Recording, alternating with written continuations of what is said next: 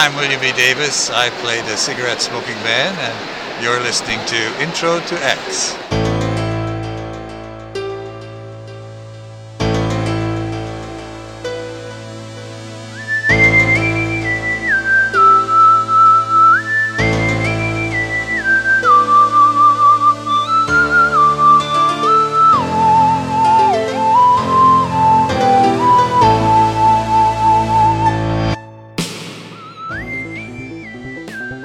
Welcome to Intro to X. This podcast is out there over the rainbow. Oh, wow.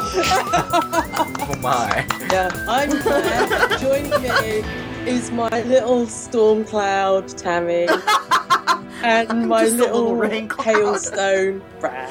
Oh, is he a heart-shaped hailstone? Yes, Awesome. heart-shaped hailstone. And we have a special guest with us today. It is the rainbow in all of our hearts. Fantastic. Yay. I feel I should do some impressions from Rainbow, like George and Zippy, for the. George is the greatest gay character ever. Yes, and he talks like this. Yes. He's a pink Aw. hippo. And also, Happy Easter! Christ is risen! Praise be! Oh, I'm sorry, I forgot I was me. I apologize. Happy Zombie Jesus Day. Oh, it's that one, isn't it? Ugh, Mm-hmm. gross. Have fun at work tonight, Brad. Okay. All right. He has risen like a fine souffle. He has risen. He was just Souffle full of Jesus. yeast. He was. He was just full of yeast in a hot cave. Exactly. Solved. Whoa, gross. Okay, Claire, what were your predictions for this week's episode of The Rain King? Okay, so the menu was a man standing in the rain doing the Buddy Christ pose. So I said that he was a local celebrity, but he was a shyster and was kind of getting money for controlling the weather. So I was actually right. Like in the Quantum Leap episode. Yes. So yeah, I was actually right for once. So I was very impressed with myself. I am very impressed with you as well, Claire. Thank you very much, Tommy. You impress me every day. Ooh. Brad, what was on TV? Guys, this week, Buffy, we still got no Buffy. But there's a little show. It's called The Pretender. It is about a guy that is so super smart, he's able to pretend to have other jobs. No exaggeration whatsoever. Is there a podcast about this? I believe there theoretically might be one. And only one. But this week's episode was Mr. Lee. The center uses a blind Chinese man who claims he can predict Jared's next move by speaking to 7 people who have come into contact with him. What? That's Mr. Lee. Okay. Wow. Cool. So, my memory this week is, once I saw Victoria Jackson was part of this episode. Victoria Jackson! All I kept thinking about was Brad going around the house talking about camping buddies.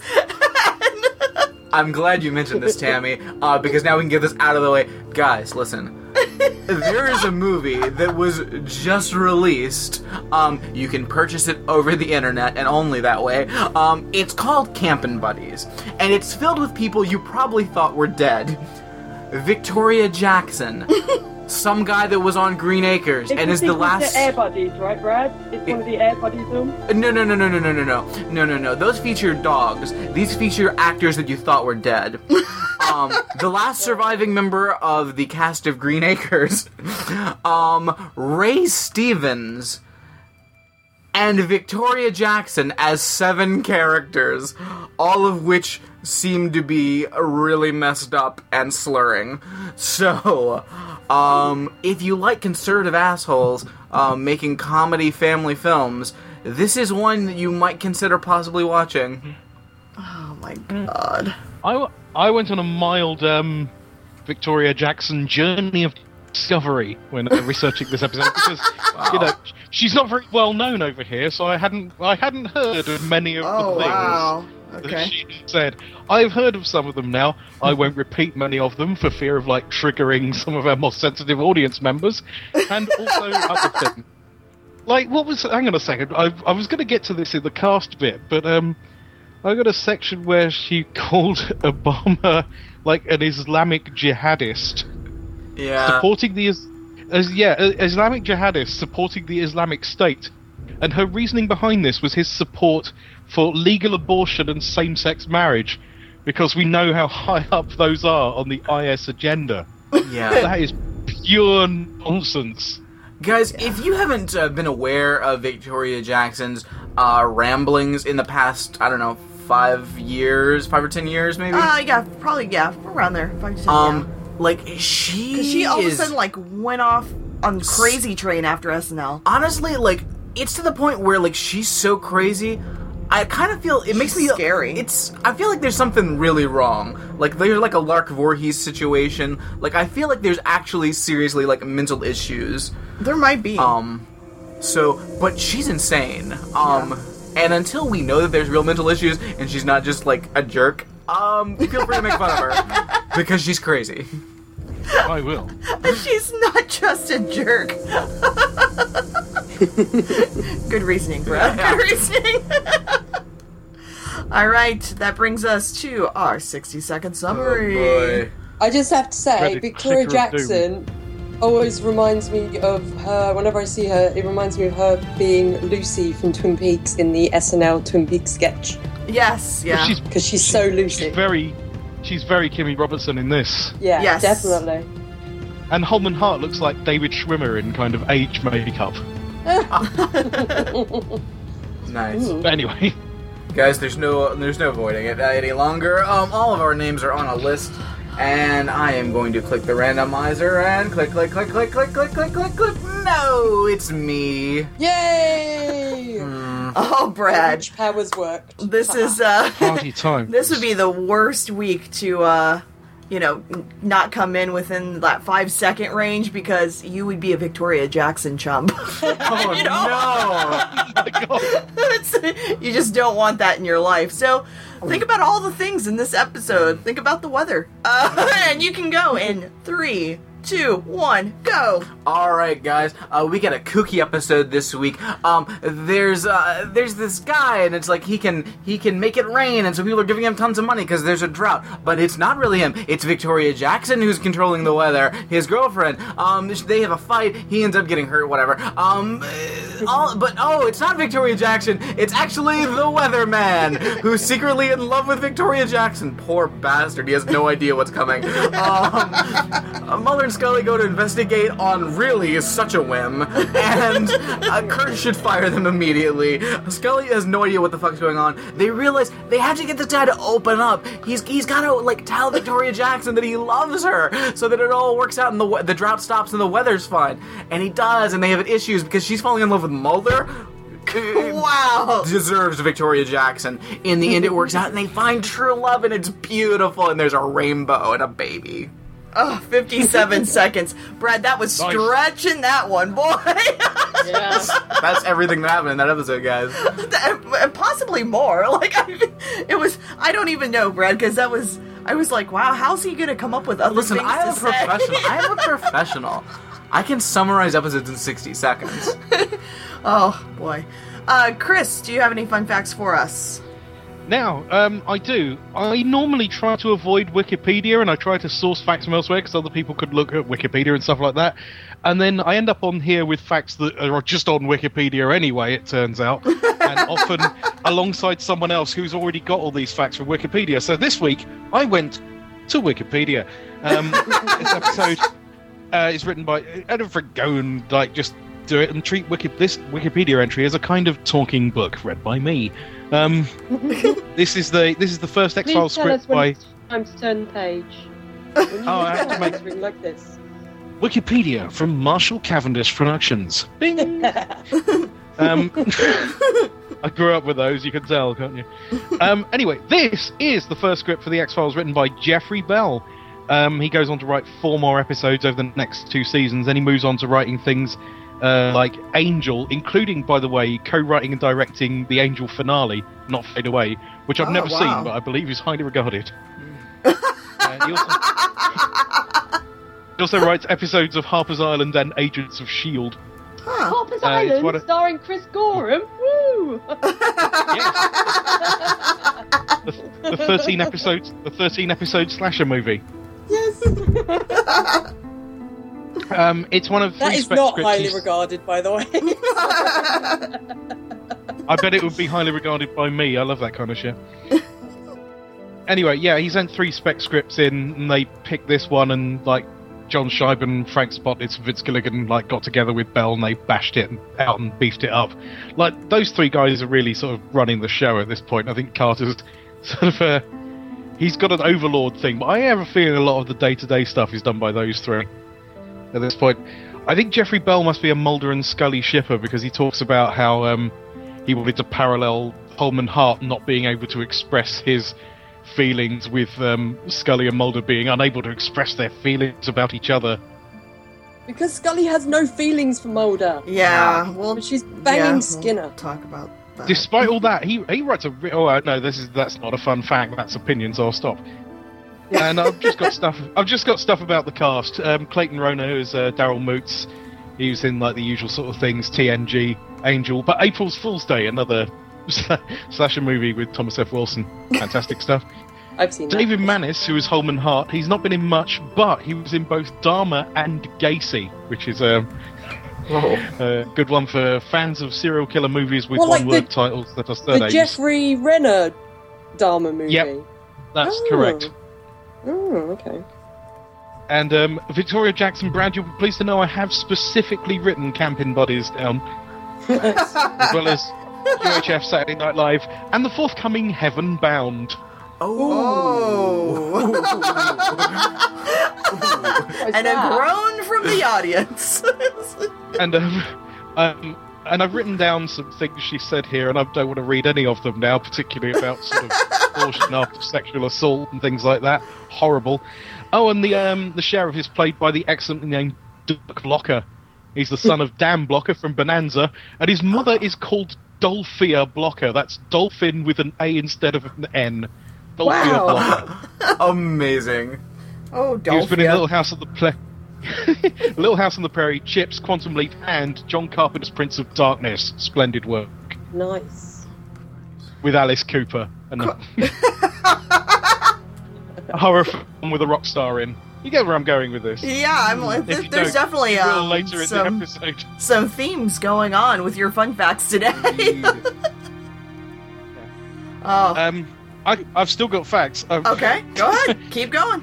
You could tell Jeffrey Bell wanted to be an X-Files writer because he's named the town Kroner after his college roommate. Wow. I'm about to mention a place name. In California, Tammy. So no, I'm keeping it all in now. I'm keeping it all in. In, I believe, Piru, California. P-I-R. I have no clue where that even is or what that is. So there you go. I think you mean Peru. Piero. Yeah. And, you'll be pleased to know in the Wikipedia article, even though it claims that this place is standing in for Kansas, there's a picture of a prairie in Kansas, like just depicting what that episode might have looked like if it were actually in Kansas. It's one of the most ridiculous uses of photograph on Wikipedia I've ever seen. Nice. And that's it. And the school used at the end is an actual abandoned school from Culver City. And there you go. And I've got some more stuff, but I'll do it scene specific. The rest of it is just opinion. Those are important as well. They should make Mark Snow do an entire episode where he can't use a piano sound at any point during the entire score, because it's really annoying me. He would explode. Yeah. So kooky. I do love this on Wikipedia. Episode is set in the fictional town of Kroner, Kansas. Kansas Prairie pictured. Like, that is amazing. Yes. Like, who did that and why? I thought, I can't not mention that. It's so good. The mayor of Kansas did that.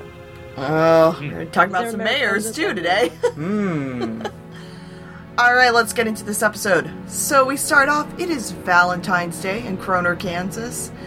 And we see a card being written on. A very creepy card. Be my dream Valentine. Creepy. Now, you're not meant to signed- write your names in Valentine's, right? Perhaps unless it's really clear it's from you. Unless you're getting a bunch of Valentines and Yeah. they really want to know. I don't know. I can't remember the last time I've given a Valentine's Day card, sorry. I feel like the last time Valentine's... Unless you're just, like, in the worst in a relationship, I feel like the last time you send a Valentine's Day card is probably elementary school. Yeah. True. So we have, the TV going, Holman on the TV in the background, and they're talking about there's a 5-day forecast coming on. Sheila is just too excited. Her boyfriend is coming in. He seems angry. And he is, because she's put their engagement in the newspaper. Ugh. Yeah. Yeah. And we learned that they've actually been engaged for months, but nobody knows. Which is a sign. Oy. And they get And into... he says she has a fat ass. Yeah, they get into a little argument. Yeah, it's... Well, yeah, 'cause he notices she's eaten a box of chocolates.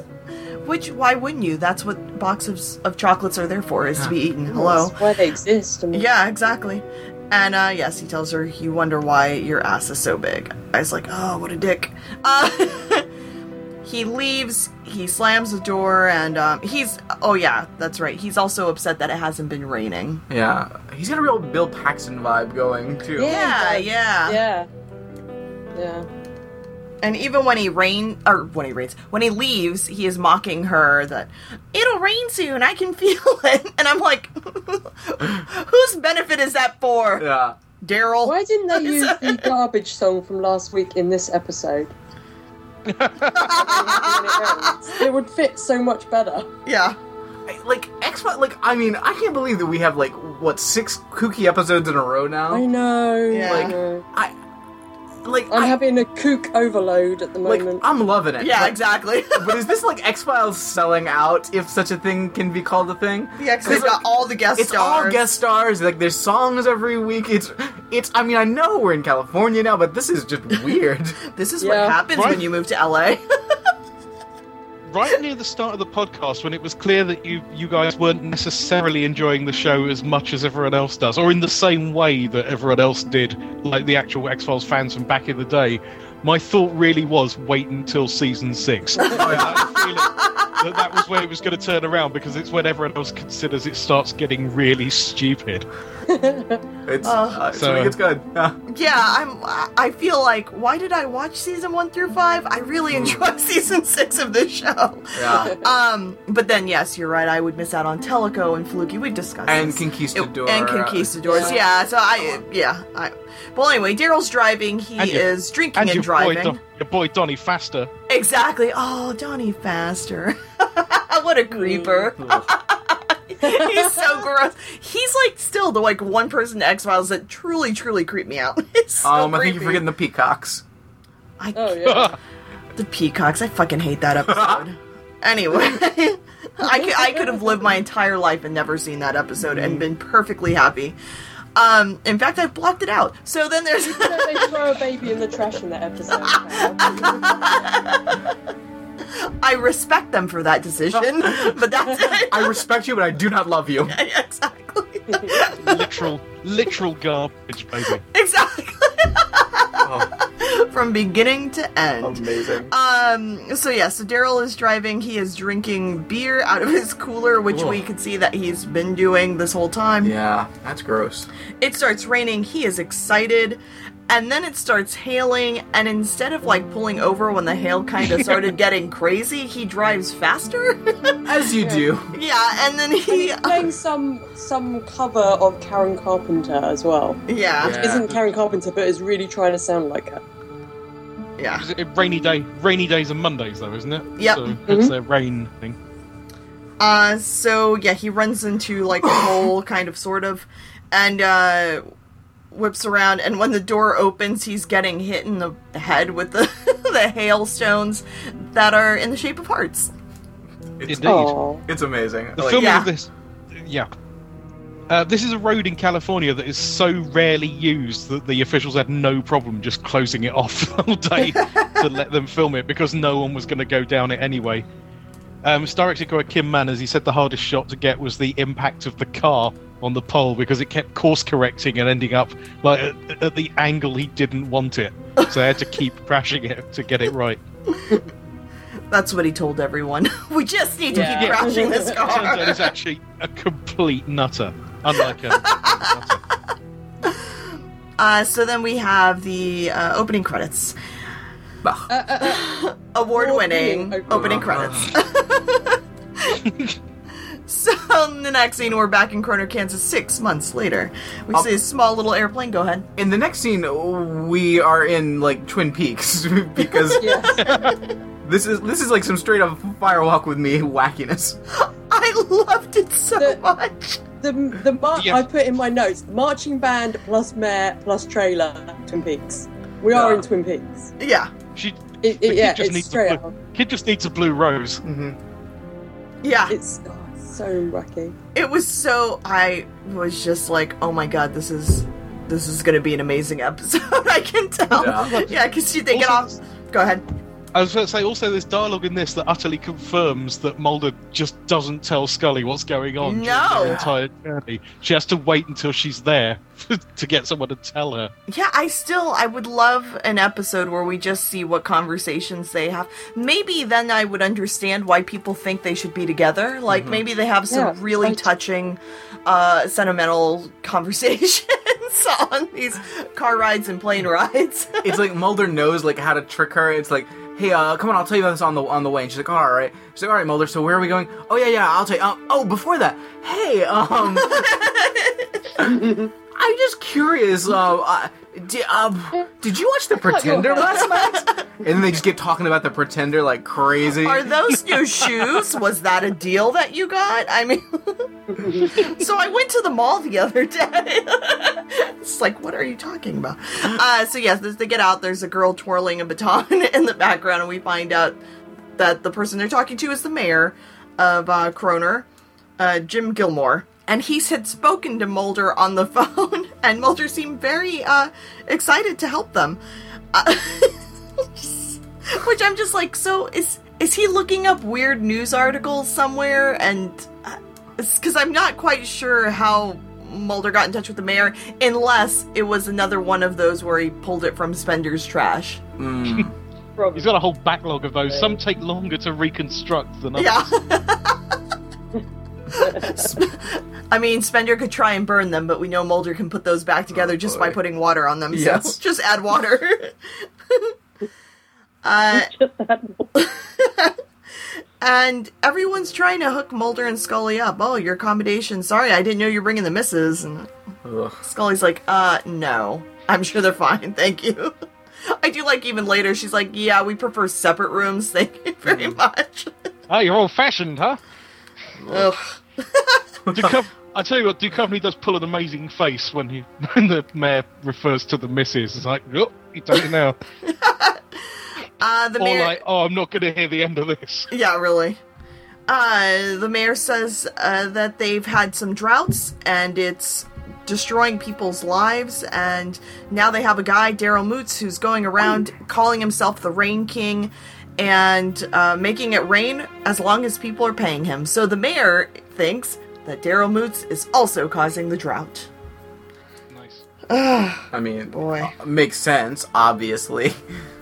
And I like that Scully says, and this is what you told Agent Mulder when you spoke? That's what got us on a plane? Okay. So, Mulder and Scully are talking, and Mulder does say, you know, you act like I intentionally misled you. Oy.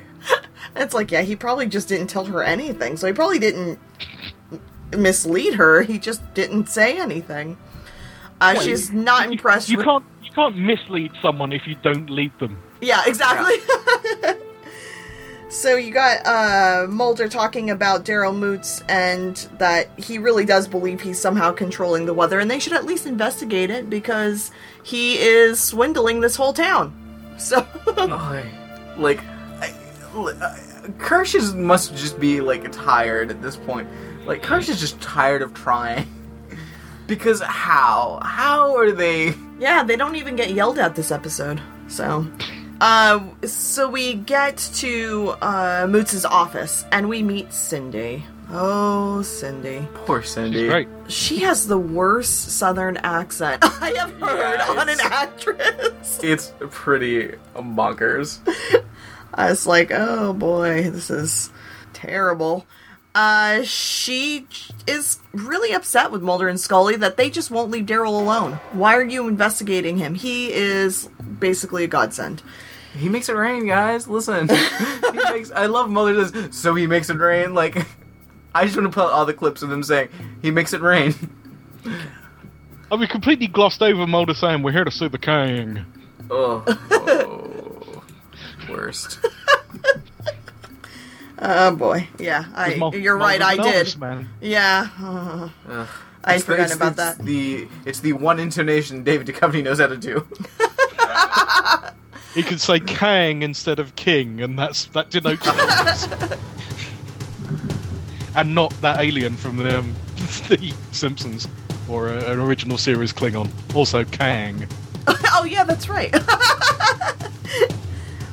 So they're asking to see all of his, They're trying to get the client list. Yeah, the client list. And I love that she's like, don't you guys need a warrant or something? Yes. I'm like, is she? They do. She's pretty savvy. Yes. But I also like that Scully says, well, usually we just have to say please because the show knows they never need a warrant. So I thought that was funny. And helpfully, she's already got one printed out, one that she could just hand off that is spare. That's right in front of her. Here you go. Helpful. It's in the drawer. Here's your damn client list. So the next place they go is the television studio where the weather is being done. In all the ways. They get basically ambushed by Sheila. Sheila comes up to them and is like, oh my god, I was beginning to worry about you. This is so exciting. Aren't you guys excited to be on TV? Aren't you guys excited? The only thing I could find more exciting would be possibly if we destroyed this Obama nation and got rid of this dictator and installed proper American white government. Subtext. And in the background, Holman is filming something, but you can see on the TV screen that the green screen has been replaced with a giant basket of apples. So it looks like he's standing in a giant basket of apples. Why? Why? That's amazing. Let us not question the ways of Holman Hart. I love Holman, actually. I really enjoy him. I thought he played his part really well. Yeah. So there's a Holman in his heart that can only be killed by you. So Sheila decides. Not decides. She just says, "Hey, I want to introduce you to the Gundersons. Congratulations!" Which Mulder and Scully, yeah.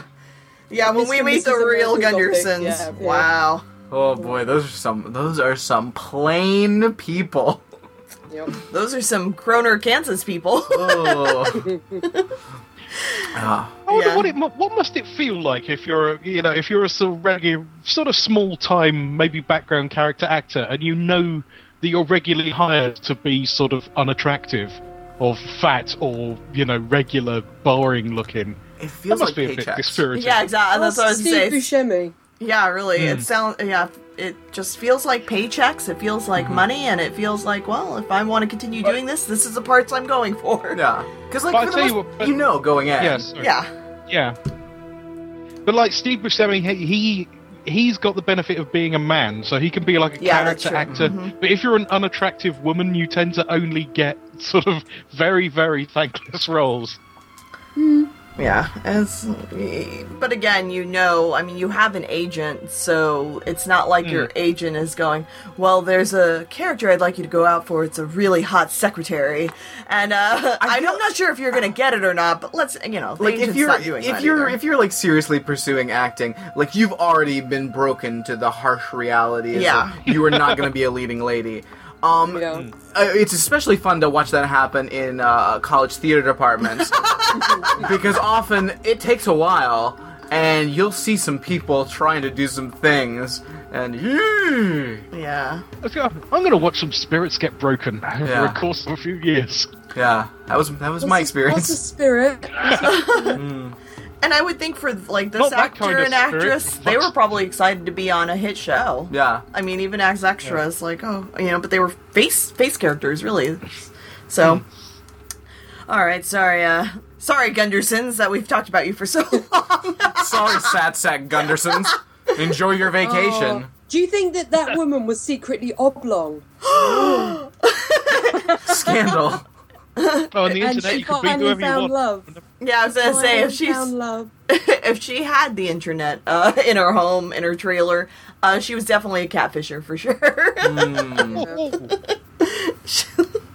So they end up talking to Holman for a little bit, who of course was like, "Oh yeah, I should have known you probably were not the Gundersons that we were looking for," and he's just excited to be working in the weather department. It's sexy. It's like we have freaks. Specifically, the weather department in Krona, where the weather is bonkers. Yeah. Yeah. Oh. I just don't like that he calls it sexy, and the way he says it is disturbing. Oh, I don't... It's really weird. He does not think that Daryl is really causing the drought. But he does believe he's causing the weather. Yeah, he believes he's causing the rain, but not the drought. The drought is confusing to me, because presumably it rains wherever Daryl goes, and this is his home base of operations where the office is. So presumably he's in town occasionally, so wouldn't it rain? I don't know. It seems like it's raining in a very small, confined area directly above him, like a sad little rain cloud, like that one Care Bear. When I first encountered it, there's a character in one of the later Hitchhiker's Guide to the Galaxy books, a character called Raymond McKenna, who it rains on all the time, from his birth to his death. Wherever he goes, it's always raining, and he becomes an all-weather haulage trucker. And I thought it was going to be like that, but it doesn't seem to be. And obviously we learn later that it's not him doing it anyway, but why is there a drought? And all he needs to do is come back to town, it'll rain. Unless, of course, he is causing the drought by not being in town. That's probably the only way he could do it. There would still be a drought anyway. Oh, I don't know. Well, and I just... I have no idea. Yeah, because I was kind of confused, because I'm like, okay, so Holman's the one that is creating all the weather patterns everywhere. So does he have to know where Daryl's going next to make sure that it rains there when Daryl gets there, and maybe 10 minutes after, so that way Daryl has time to do his show? I think it's Does he go ask for the client list every week? I think what we have here, we got another genie situation. Okay. But it's like a genie that's it's not a Monty. It's dealing with inferences. It's like, oh, he hates that guy. He wants me to make sure it rains on that guy. I'll do that. But later he says he thought he did it out of guilt, because remember I thought it was more guilt. Yeah. Because he caused the hailstorm that caused Daryl to lose his leg, and because he didn't realize Daryl was drunk at the time, so he made it rain for Daryl out of guilt. Was it to get Daryl to get money? No, I thought it was just he had guilty he expresses feelings. his sadness. That's how. But it just happens to be whenever Daryl is in these towns. It wasn't that he did it for Daryl to get money. It's completely unconscious, subconscious. Oh. Please, I got news. That's what I think, which still doesn't make any sense. But yeah, I'm really having a hard time with the Daryl one. Yeah, it's. I mean, we'll go to the next scene. But I love Daryl. He's hilarious. But I didn't understand why Holman is making it rain. I didn't get it. Even when he said it was out of guilt, I still didn't get it.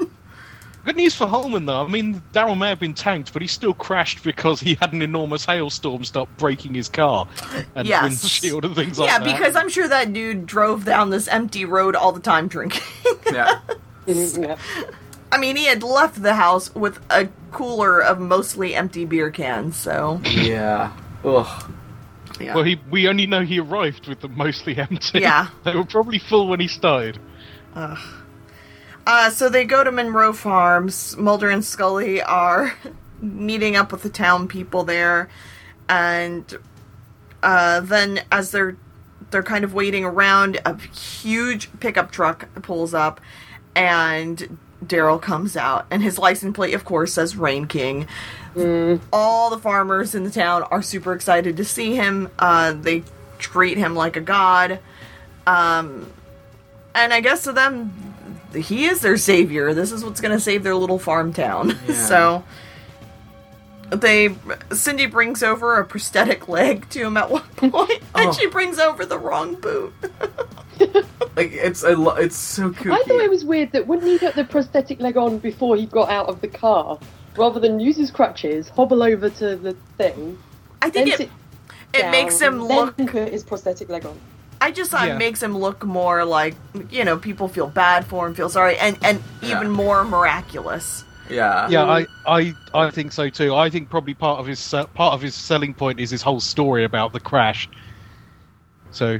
Yeah, because I lost my leg, but I gained these magical powers. Exactly, yeah, because it all happened at the same time, so... And also because he's 1/64th Cherokee. Yes, yes. And he probably claims to be Irish on St. Patrick's Day as well. Yeah. Hey, can I just say, all these Hurda-Hada extras, in this scene, I'm it looks like a family reunion of mine. It's, really, this is what it looks like, guys. Less bolo ties, but yeah. Oof. recommend a UK episode of the Jeremy Kyle Show for what looks like a family reunion of mine.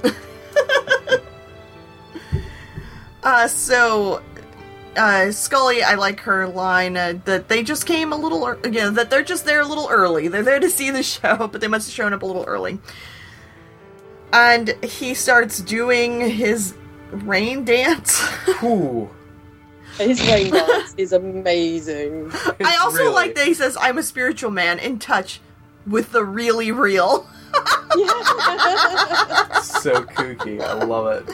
And yes, we learn he's 64th Cherokee. Oh. I also love his blue jacket. It's I like that jacket. Yeah. Oh, his dance is it's so crazy. Did you get inspired, Tammy, for a piece of your dancing? Yeah, I was like, I need to add those jerky motions to my next piece. And Mulder's really trying to Old West was full of men claiming to be rainmakers. Pueblo Indians had a rain dance. And I like that Scully just knew enough. She's like, yeah, that's not a rain dance. That's not what it looks like. Mulder really throws out some, really shitty excuses in this one. He says some things in this episode. But as they're standing there talking, there's a huge thunderclap, and it starts pouring down.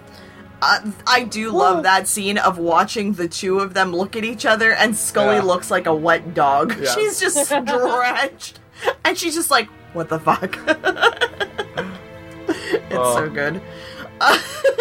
And he's such a jerk. I love he's like, gotcha. Yeah. He does the Buddy Christ pose. He's like, ding. That's what I think of that as the Cactus Jack Bang Bang. For the WWE crowd. So we go to the TV station where Sheila and Holman are talking about the 20-year high school reunion. Where did the time go? Oh boy. And she is not... By the way... Go ahead. All of these fuckers are not 37, by the way. I gotta say... Because this is 1999. They'd be about 37, 38. No chance. Particularly when you see everyone towards the end. Unless more people from the town have just crashed that event. Because there is a wide range of ages there. Yeah. It's nonsense. Sorry. It's just that was one of the things that bothered me. Holman Hart is apparently the same age as me. And I'm like, I'm not having that. That is not the case. Yeah, maybe it's like it's everyone's high school. They just have the reunions on the same night. I mean, also people age differently. There have been people that have claimed to be 38 that I am not buying. So just saying. There is that. They've been 38 for many years now. That was my wife Rachel's concept about the thing. Like they're having like the 20th anniversary and the 10th anniversary on the same day, but the only sign we could see was class of 79. So Yeah. who knows? So as they're talking, Sheila is just saying she just doesn't want Daryl to have to put up with these FBI agents. Holman is saying, well, you know, I can't blame you still care about him, I blame you, well, not blame you, but he doesn't like that she still cares about him, even after the way he treated her. So, which is true. I mean, he was pretty much a dick. But yeah, at that point in time is when I realized Holman was in love with her. Yeah. It's like, oh. Oh, you poor bastard. Yeah. I was like, as soon as I realised he was in love with her, I was like, he's making the... Robo Claire. Yeah, really. Claire, are you there? Can you hear us? I have a feeling Claire thought the same thing, and then she also thought that... Oh, there you go. Yes. Can you hear me? Yes. You at that point, Claire, you also thought he was making it rain? Did you know? Hello, Claire? Yes, maybe. Yes. Okay. Yes. Yes, all the things. Are there freak weather conditions there affecting your internet? Only in Yes. Claire's room. I think we have a delay. Yeah, I think so too. I thought she just left the recording of herself saying yes. Yes. Yes. Ha ha ha. Yes. Yes, no, and that would be an ecumenical matter. Alright, we're gonna go. Yeah. Just gonna have to plow on. Yeah. Okay, so we get the next scene where Mulder is being disgusting, eating sunflower seeds in bed, and it is. What's more disgusting? Eating sunflower seeds in bed, very disgusting. Or like opening like a window in a hotel room, like in like a sketchy motel. Like, you lock those down. Like, there's no way, no chance. All of it's gross. So as he's sitting there, he goes to the window, and a cow moves and flies up into the air. We're in a straight up Twister situation. And then comes crashing through his ceiling in his room and lands on his bed. I had to double check I was walking X-Files.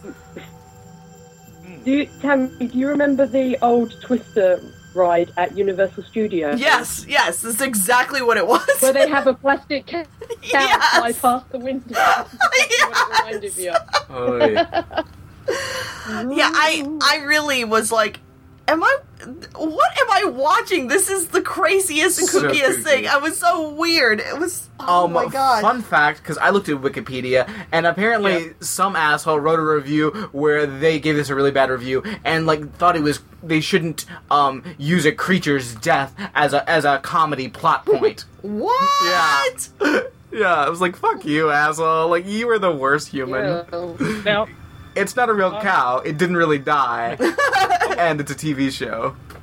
I watched this with Rachel earlier, who is vegan, by the way, and she didn't feel that way. And also, two people expressed sympathy for the cow straight on. Both people who Victoria Jackson's character when she thinks she's the one who killed it, and then Holden Hart when no one cares that Mulder nearly got landed on by a cow. They are concerned about the cow, which I think should, well, indeed, but that should answer this particular negative review. Yeah. Because it's completely addressed. I've got some facts about this bit, if you're interested. Yes, please. Well, the first one isn't a fact, it's just an opinion that what makes it seem is the moo sound effect. Yes! Moo? Right, the production team contacted the motel in the area and asked if they could cut an enormous hole in the roof of one of the cabins on the understanding they would entirely replace the roof later. So that's what's going on, you see it from outside. Wow. The actual crashing through the ceiling is done on a stage. made up to look like the room. But when they were filming the stage thing, the special effects guy, Bill Miller, happened to see the filming and saw they had a model cow that was brown. But he'd already done the special effects of the cows outside in accordance with the script, which says that the cows are black and white. So he then had to hurriedly recolour the cow outside to brown because no one talked to each other. Nice. Well, that's typical, But I feel. it's in the fine recent X-Files tradition of special effects having to be fiddled about with at the very last minute. Yeah, really. Kim Manners, his regret about this is apparently right at the end of the scene, Mulder was going to say milk, and they didn't do it. And Thank God. Oh my goodness. But to be honest, Kim that Manners, you feels let me to down. That feels to me exactly like one of the Duchovny's own ad-libs Yes. that normally people can't turn down. I bet that's not in the script. I reckon that's Duchovny. Yeah. And Yeah. Kim Manners later thought, hey, that would have been really funny, but he's wrong.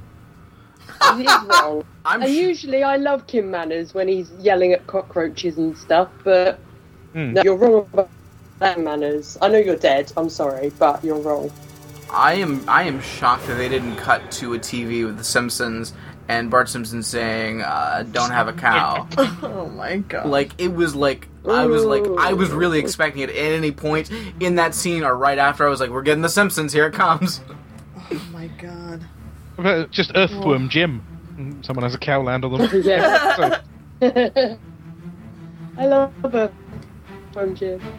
Yeah, I Yes, I also love Earthworm Jim.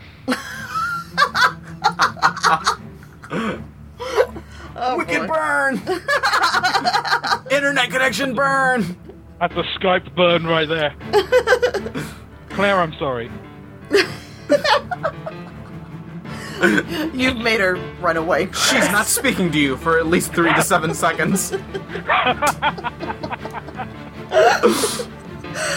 Oh, okay.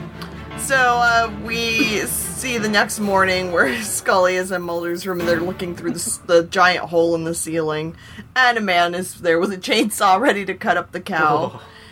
Which, when I saw it at first, I'm like, what? And then I was like, well, I guess how else are they going to get that cow out of there? So, Easier to carry it out. yeah. And also, barbecue later. By the way, but Hart, later on, he says it would have dropped from a height of 1,200 feet, and no fucking... It would not be that intact when it hit. Sorry to be morbid, but Yeah. no, that is not happening. Yeah. So, this is also when we find out the hotel manager has moved Scully and Mulder into the same room, which she is not happy with. No. Yeah. Yes, and Holman says that it was simply just air pressure. It was a little mini twister, picked up the poor creature, lifted about 12,000 feet, the air cooled, and it just dropped right there. All easily explained with weather. How is Bill Paxton not in this episode? Sheila gets there. Sheila gets there. She has been crying. Her face is a mess. Her face is a mess, and her mega choker is also a mess. I couldn't tell what that was at first. I didn't even know what it was. It's terrifying. Because I was like, is it supposed to be like a little scarf? Is it supposed to be... Was she in the hospital and that's like something around her neck? Like, I heard she was in a car accident. Like, I don't know what was going on. It is a bizarre accessory. Yeah. So she comes in and she is crying and she can't control herself and she needs to tell them everything. And so we learn that in high school, she remembers on her prom night that there was some kind of... I don't know, at the senior prom, there was a tornado that demolished their high school. That was hysterical. What? Blows a couple of people away. Yeah, exactly. What? I love it. It's just so silly. It's the whole so thing good. is so silly. Yes. And then on their... That is possibly the silliest thing seen in the X-Files. Yes. Even though we've had comedy episodes. Yeah. That, unless you factor in the fact that, those people clearly didn't survive or horrific wounds, because they go a long way up in the Yeah, they do. very quickly. How many people has Holman actually killed without realising? My favourite silly thing in this bit is the last cloud face.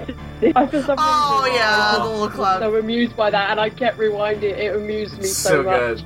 They're just like, ha, ha, ha. Yeah, cause Yeah, because on her wedding day, a day she dreamed about the ceremony. It was 4th of July weekend, and it snowed 6 inches. And I love how it was super sunny outside, but Yeah. everyone's like shivering and it's snowing. And then her husband left her, and when the divorce was finalized, yes, she saw big smiley faces, like the sky was laughing at her. So was that just Holman excited that her divorce was final, Yes, I guess? because I don't.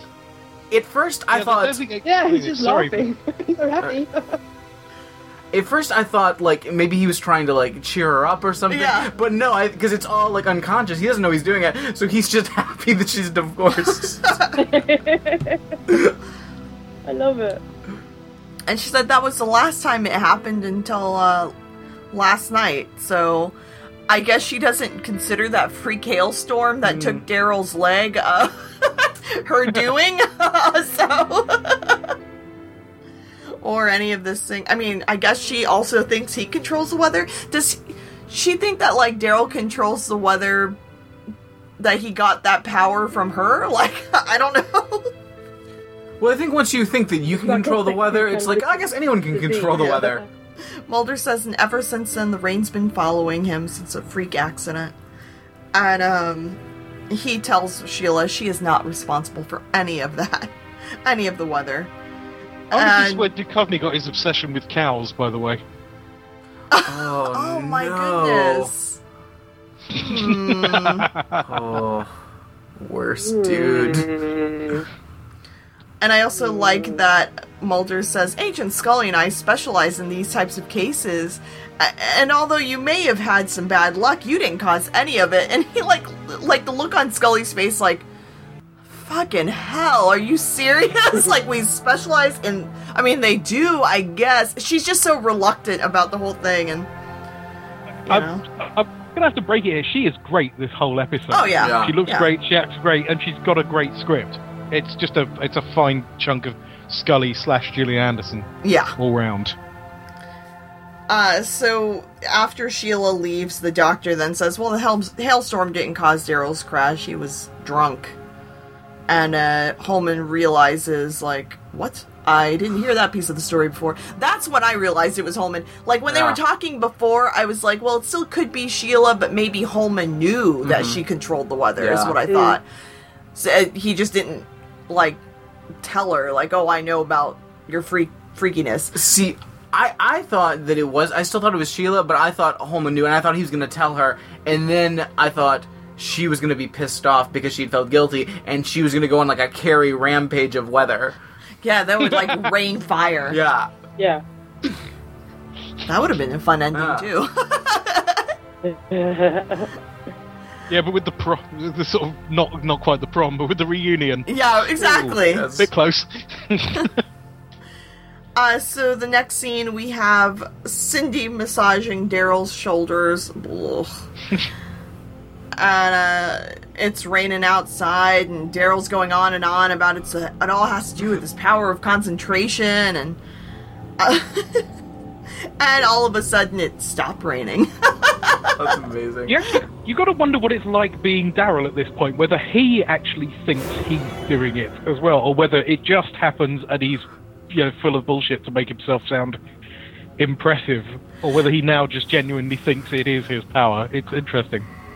Yeah, I just especially from this scene, I just thought, oh no, he's just excited. He's somehow figured out. Like, I think he thinks he's smart enough to figure out where it's gonna rain next. Mm-hmm. Yeah. And so he's going there. Like, I don't think he believes he's actually making it rain, but he does think he's smart enough to have figured out when it's going to rain or where it's going to rain. He's got the spirit of a con man in him. Yeah, exactly. He That's sure what he's has. got. What's Poor the spirit? Cindy. I was waiting for it. So the next Okay, scene, we're yeah. in the motel, and Scully is ready to head on out. She's like, next flight leaves 10 tomorrow. We're on a plane. Let's get out of here. Mulder says the stupidest thing in this scene, and if one of you don't get to it, then I'm going to. Oh, yeah. No, go ahead. Just get to it. It's a very small scene. Go ahead. It's when Scully talks about seasonal affective disorder. Yes. And about how the weather can affect people's feelings. Mulder says, who's to say it can't happen the other way around? Which is a bit like saying there are people in the world who are fat because they eat too much ice cream. So who's to say that someone really fat can't turn people into ice cream? It's so, like... Come on. It was...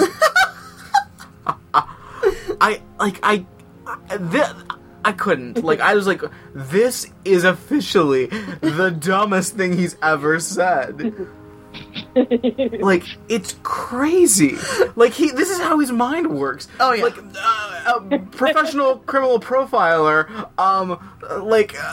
super skilled, top of his class, Fox Mulder, maybe the weather can control people's emotions. Maybe people's emotions can control the weather. What are you saying?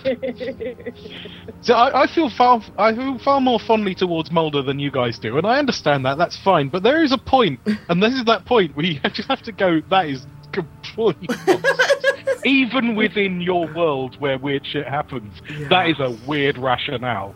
Yeah. This is also the scene we find out that because the rain stopped, Holman's being sued by like on tons of people. 50 people, yep. What grounds are they suing him on?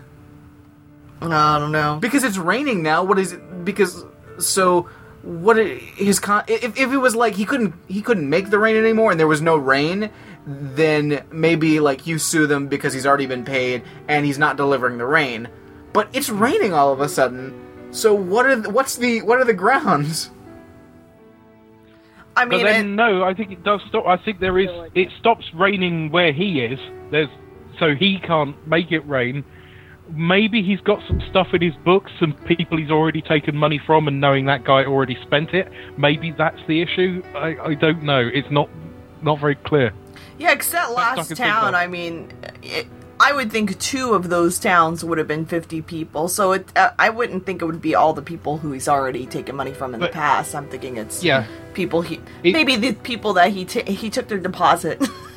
Yeah, he's clearly a money up front guy because you see him at his one. He shows up and he does the business, so he would have made sure that they could pay him first, and he doesn't ask for any money there. So he makes sure they pay before he even arrives. And I think that's it. I think he's taken a lot of bookings that he now can't do and taken the money and already like invested it or bought a pickup or a new prosthetic or something crazy. He bought his snakeskin boots. Yeah, really. Yeah, indeed. But the thing is, like, it feels like this scene happens, like, it's pretty quickly. Like, I don't know what the time frame is, but unless he was like, hey guys, I can't control rain anymore, so, sorry. So did he... I think like that money was spent already. That's but how do they know that he can't deliver the rain? Like, how do they know that they're suing him? Because somehow, like, all in the afternoon, the rain stopped for him, and apparently by that night, that there was already news that people were suing him. I feel like he's slimy enough that he could, like, be like, oh, I'm having a little difficulty with the rain or something, or not say anything, just cloak out, leave town for a couple of days. Just do a bunk. Like, whatever. Like, I don't understand. Like, I mean, convenience, but. Sorry. What I just else? imagine him like swirling a cloak around him and being like, "Ah!" Goodbye. Smoke bomb. So the next thing we get Holman talking to himself in a mirror and trying to, I guess, prepare his love speech to Sheila. And then she calls him and says, oh yeah, I've been thinking about what you said, and I'm kind of like, Daryl who? I'm so over him now. And Holman is super excited until he finds out Sheila is, of course, in love with Agent Mulder. I don't know who's worse, Daryl or Mulder. I will still say Daryl on this one, even though I do not like Mulder. I think that's a fairly uncontroversial decision. I don't know. No. Cindy saw something in him. Yeah.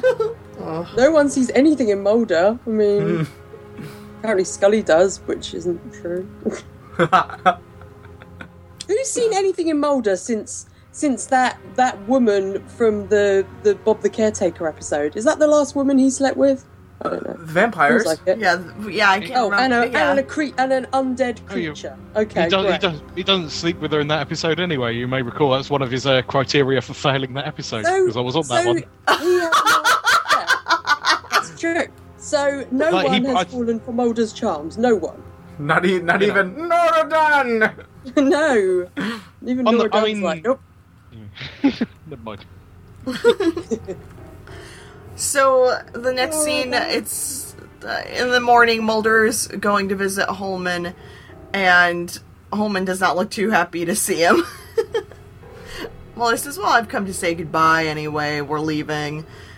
But he does want to tell him that, like, look, dude, I know what you're doing. So before you kill somebody, which we've all decided he's probably killed people, maybe not on purpose, but. Exactly.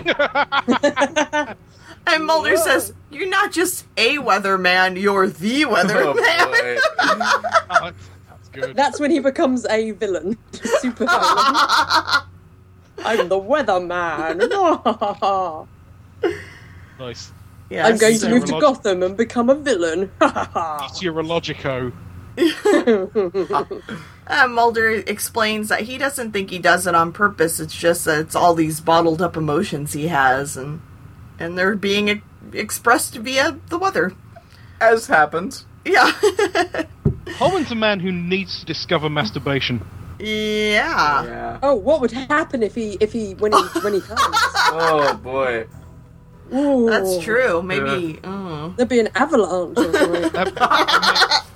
That may explain the freak snowstorm. Oh, yeah. Oh.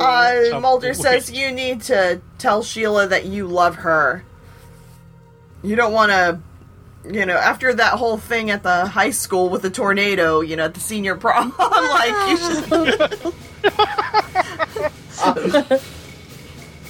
We find out it was because Holman saw Sheila and her boyfriend together, so that's what made the tornado happen. Though this puts her I'm skipping ahead a bit, but I don't care. Don't you think this puts like Victoria Jackson in a bit of a bad situation, because they're basically like, he loves you, you have to love him back, or everything's going to be destroyed. Yeah. Luckily, she does love him back, but if she didn't, I'd be like, kind of putting her in a bad situation here. Claire, I think the problem is you don't have an appreciation for ethics in meteorology journalism. That's true. I do not. Yeah, I was going to say it later on, but it is very fortunate that she realises that she does have those feelings for him, because otherwise it's an episode where a lot of people, including Scully, are just sort of bullying this woman into going out with someone. Yeah. It does rub me up the wrong way, even though it works out, Although I just like the fact that, and maybe that's why it didn't bother me so much, the whole thing still revolves around them being in high school, their reunion, all this stuff, because the whole thing is very high school. Mm-hmm. And the way that Scully goes into the bathroom later on and talks to her, it's all so high school that it all felt okay to me, because I was like, oh, but they're in high school. Even though they're not, they're old. And they're just... I could see them having done this episode with, like, kids in high school. Yeah. This is so much better. Oh, like, yeah. So, we also find out that Holman wants dating advice. Isn't this basically DPO, but with, like, a 30-year-old guy? Oh, my God, it is. So... Holman wants Mulder to give him dating advice, which my note was, when was the last time he went on a date? Yep. And then Scully said it, and I was like, yes! Oh, it's so good. I love that she just becomes silence. Yeah! That's so much funnier than a laugh from Scully, just the staring off into the middle distance. Amazing. I heard you. Yeah, and it's just, I like that she says it. When was the last time we went on a date? And Mulder's just like, I'll talk to you later. He just has to go. She says the blind leading the blind. Alright, Holman, listen up. When you meet a Sasquatch... Oh, wait, never mind. This doesn't apply. We got the next scene where Daryl is learning from Cindy that they have hit rock bottom. And, Cindy, though, she can get her job back at the Dairy Queen where she makes almost $6 an hour. I love her. Just that Yeah, accent. it's great. So, yeah, and Daryl basically wants to break up with her. Which I was like that she went. Go ahead. Oh, I'm just being silly. I said I would like that she went from Dairy Queen to Reign King. That's all. Just... It's so waiting for Guffman, Parker Posey. Yes. Yeah. Nothing ever happens in Blaine. But yeah, so she just, I just thought, like, why are you leaving her, Daryl? Like, she's so much younger and better than you. You're not doing better, Daryl. Yeah. It's not gonna happen. But he basically wants Sheila back so he can go after her money. Which he's like a tragic I still don't rock know how we see her with a bunch of money, right? I feel like it's just like, because this is like a small town, and it's like she's like gainfully employed. Okay. Like she's not her had a TV farmer. station. Yeah.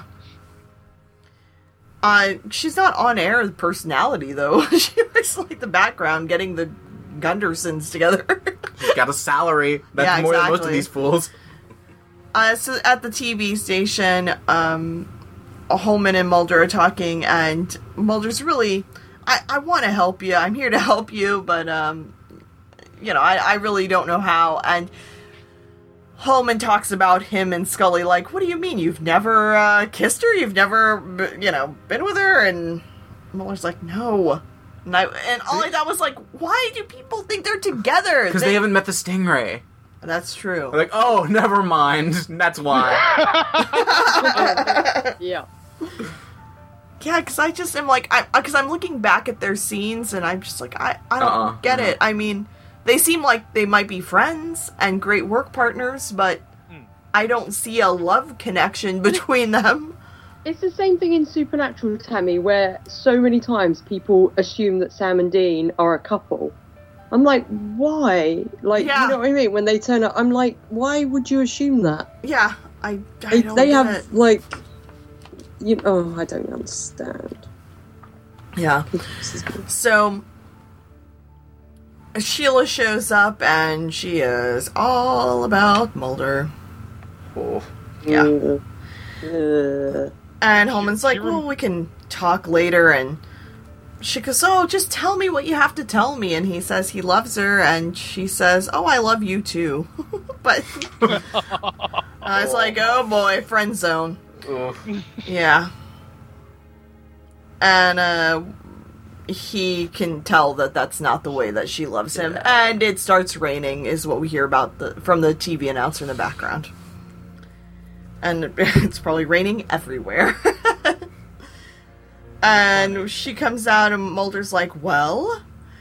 And Sheila's very happy to see Mulder. And Holman is like, nope, didn't go well. Turn away. Aw. Aww. And he says, she said that she loves me, but she's not in love with me because she loves you.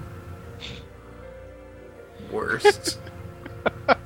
Which I'm like, you met Mulder once. Yeah. Just hang out with him. Wait till he's eating those sunflower seeds. Oh, seriously, when he's pulling Oh, we those out see of him his eating them pocket. later, and it's like, This is throwing them on the floor. And I realised, of course, we were worried earlier about her being sort of bullied into going out with a guy, but she is like a sexual predator in these scenes, right? Oh, yeah. It's true. Yeah. Yeah. And, so Daryl shows up, and he's not happy. He's like, oh, what do you mean there's somebody else? She was like, this isn't the place. And Mulder's like, he comes in as the big hero. Take your damn hands off of her. Hooray. He tells her, cut it out, man. Cut it out, man. Well, that's also a classic line. Oh, boy. And I like that he's like, what has this guy got that I don't got? And she's like, a job? That's the first thing. Nice. I was like, well, yeah, that's a pretty good start, yeah. Also, he doesn't support... Also, he doesn't support socialist communists that are trying to destroy this country with Islamo-fascist ideals. He also swings at Mulder with his crutches, which I did not think was a smart idea since he only has one leg. As much as I dislike Mulder, I love, like, the Daryl, like, constantly trying to hit him and just not being able to touch him. Yeah, because Mulder just kind of, like, takes one step back and he misses it. It's so And they funny. do it again later. It's great. But I do like Daryl's line, "Oh, good, picking on a cripple." So good. Oh. And Sheila says, "You deserve a big reward," and kisses him. Gross on both ends. Yes. Scully looks very uncomfortable, and she's like, the fog's lifted, the plane's waiting, let's get the hell out of here. And, yeah, then they look to the weather monitor thing, and they see a big thunderstorm has started. I love when Mulder's like, "Scully, do you know anything about weather radars?" No, why? What does red mean? It's like, alright, come on. Worst transition ever in an episode. Yeah. You probably don't need to be an expert to think big red swirly thing. Yeah. Probably not so good. So, next scene, we are at the high school reunion. We've made it, guys. Okay. Right, Go ahead. I have to say something. So, obviously, it's themed around the Wizard of Oz. Two things. One, this is the second Wizard of Oz Exactly. episode we have in a season. Yes. It blows my mind. It's Because, in one season, 2 Wizard of Oz episodes. Secondly, what the hell is going on with that terrifying model of the Scarecrow? It made me scream out loud. I was like, I really thought it was someone dressed up. I did not like it. No, it's horrible. I don't like it. It's the scariest thing. It's like Sprinkles the Clown scary. Yes. Yeah. Ugh. Gross. Why would you want that at your party? It's horrible. I just feel like as much as I'm loving all these wacky episodes, I just have a huge fear that things are gonna turn and we're gonna get a bunch of like heavy, boring mythology episodes. Yeah. And I feel like this is just unbalanced because, again, like the 2 Wizard of Oz things, like spread them out. Like if you put this episode after a bunch of like mythology nonsense, oh come on, out of the park. Yeah. There was there's I don't remember quite where it was from now. There was a review of this that said that if it had appeared in an earlier season, it would have been much more sort of highly regarded. But because it's like just one in a line of about 6 or 7 silly episodes right at the end, when you're kind of maybe wanting something a bit different at this point, that it suffers by comparison. Whereas if it were like season 4, when people were sort of clamouring for more sort of crazy Darren Morgan type business, it would have been much more of a standout. And so I like this episode, but I'm like, why isn't this somewhere else? Like why isn't it after a mythology episode, or why wasn't it in another season, or I don't know. Yeah. So at the reunion, I want to know what the Wizard of Oz has got to do with 1979, but it's because it's in Kansas. It's just because it's in Kansas. Because the balloon decorations even say there's no place like Roner. Of course they do. I hope the class of '86 get a return to Oz themed prom, because that would be great. With Lombi. Yeah, have some limestone pie. Fantastic. And wheelers wheeling around being terrified. Oh no, that's scarier than Sprinkles the Clown. Limestone pie and hot melted silver. I knew you were the right crowd for the Return to Oz reference. One of my favourite films ever. Come on. And the scariest film ever. I was wondering if I'd see my copy of it from here, and yes, I can. So at this point, we also find out that for Scully that there's been 7 inches of rain in the past 6 hours, and that the area has been issued a flash flood warning. And is under Sharia law. Sorry. Some more Victoria Jackson. It's true, though, really. The fascists that have taken over, and these liberals want Sharia law in the country. So they find Holman. Hi, Victoria Jackson.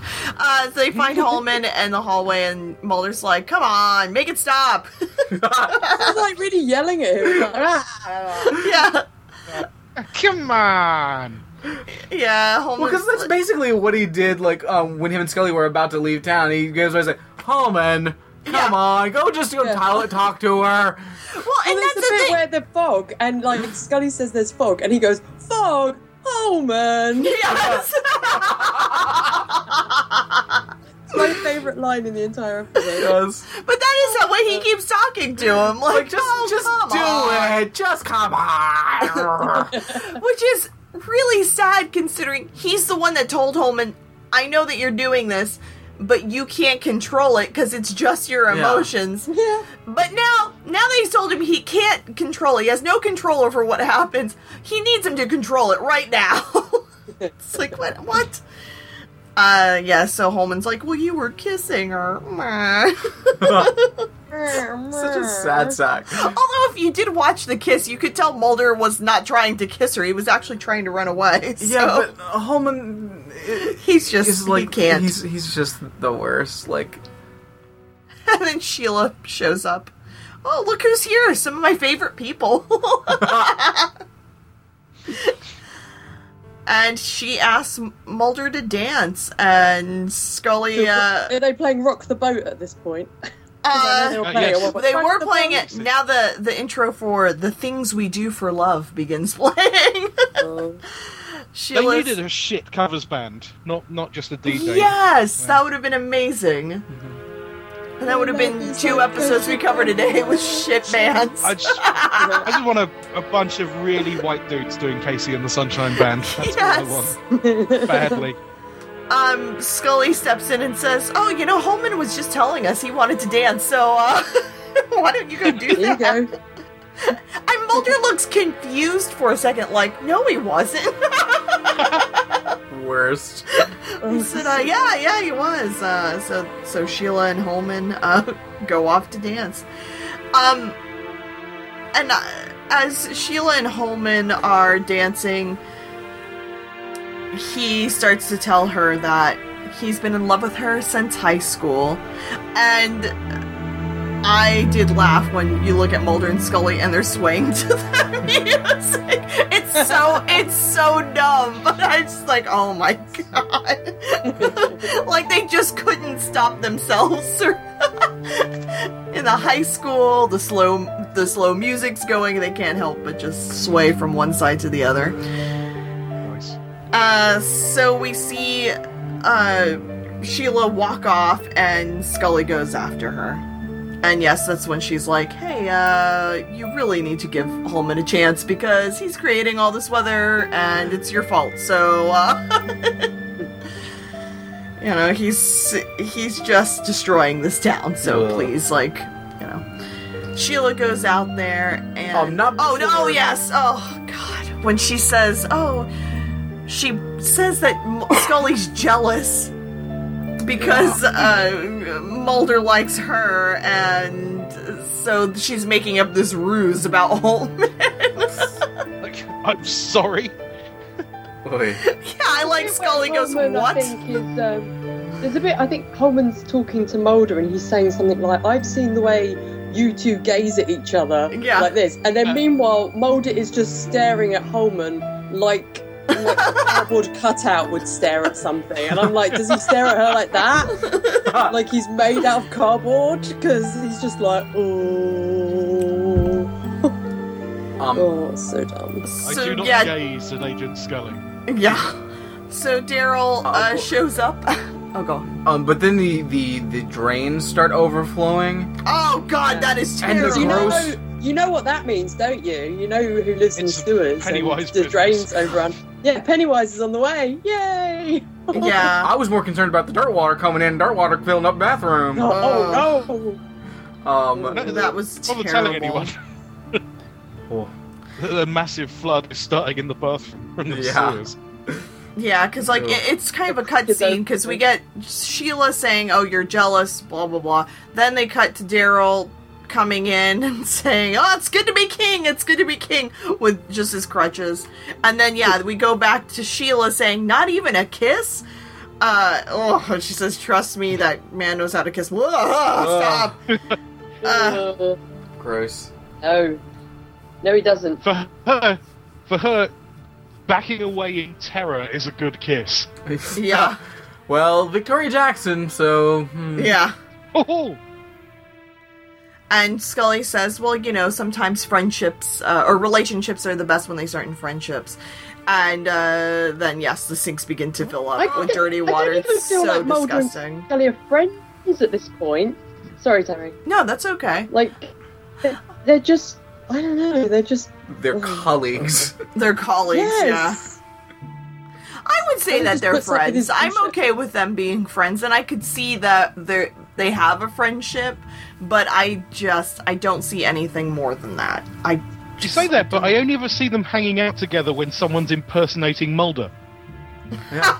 Exactly. Yeah. Scully has more chemistry with Skinner. Mulder has more chemistry with Krychek. Yeah. Wrong. And then they're just kind of like Adam and Jamie from Mythbusters. They work together on telly and then they go their separate ways. Oh, is that what happens? I like to think Adam and Jamie hang out all the time. Apparently, no. They don't. They tour together now, though. But they're not good pals or anything like that. Sorry.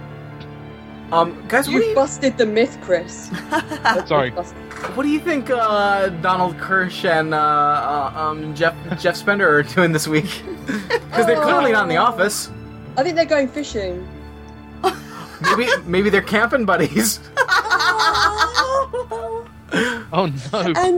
And because Spender never had a father figure, like Donald is teaching him like how to make a fire and how to fish, and he's like taking him under his wing, and he's like, "It's all right, I'm going to teach you, son."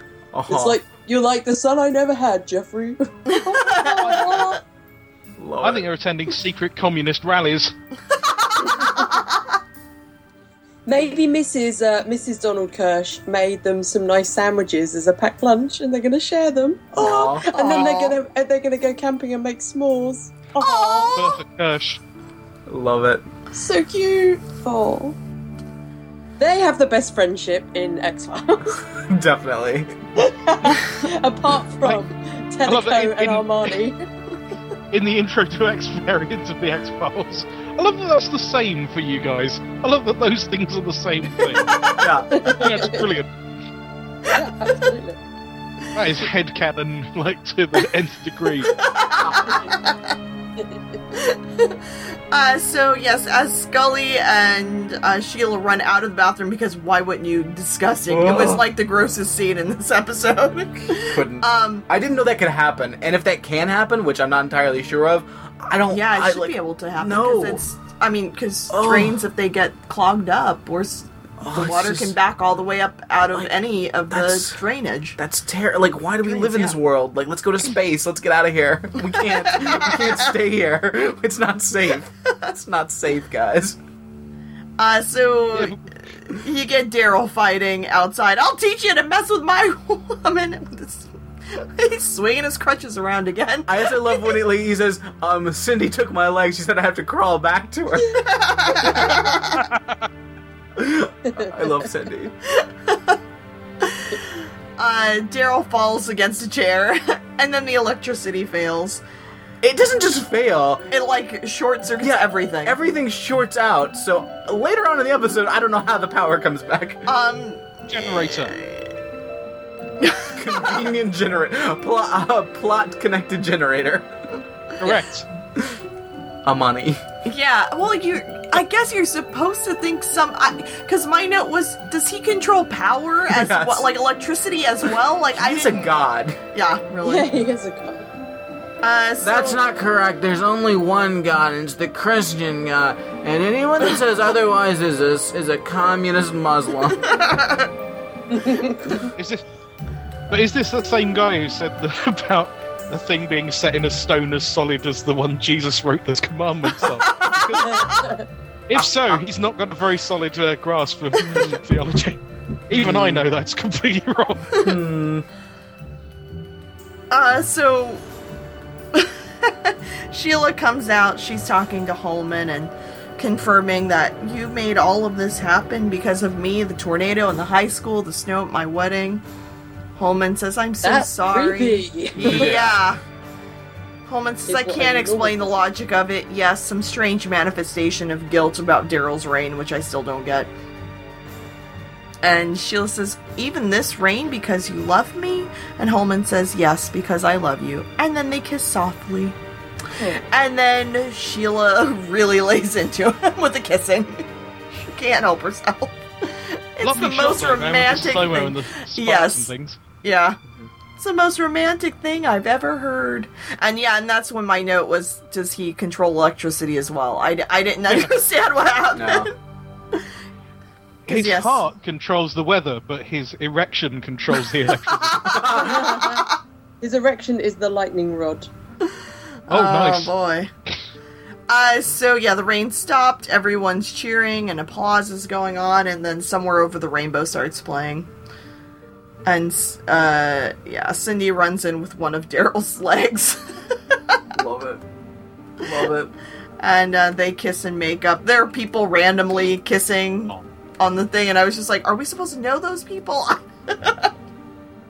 But I guess it was just people at the reunion It's all those kissing. people that went to high school 20 years ago.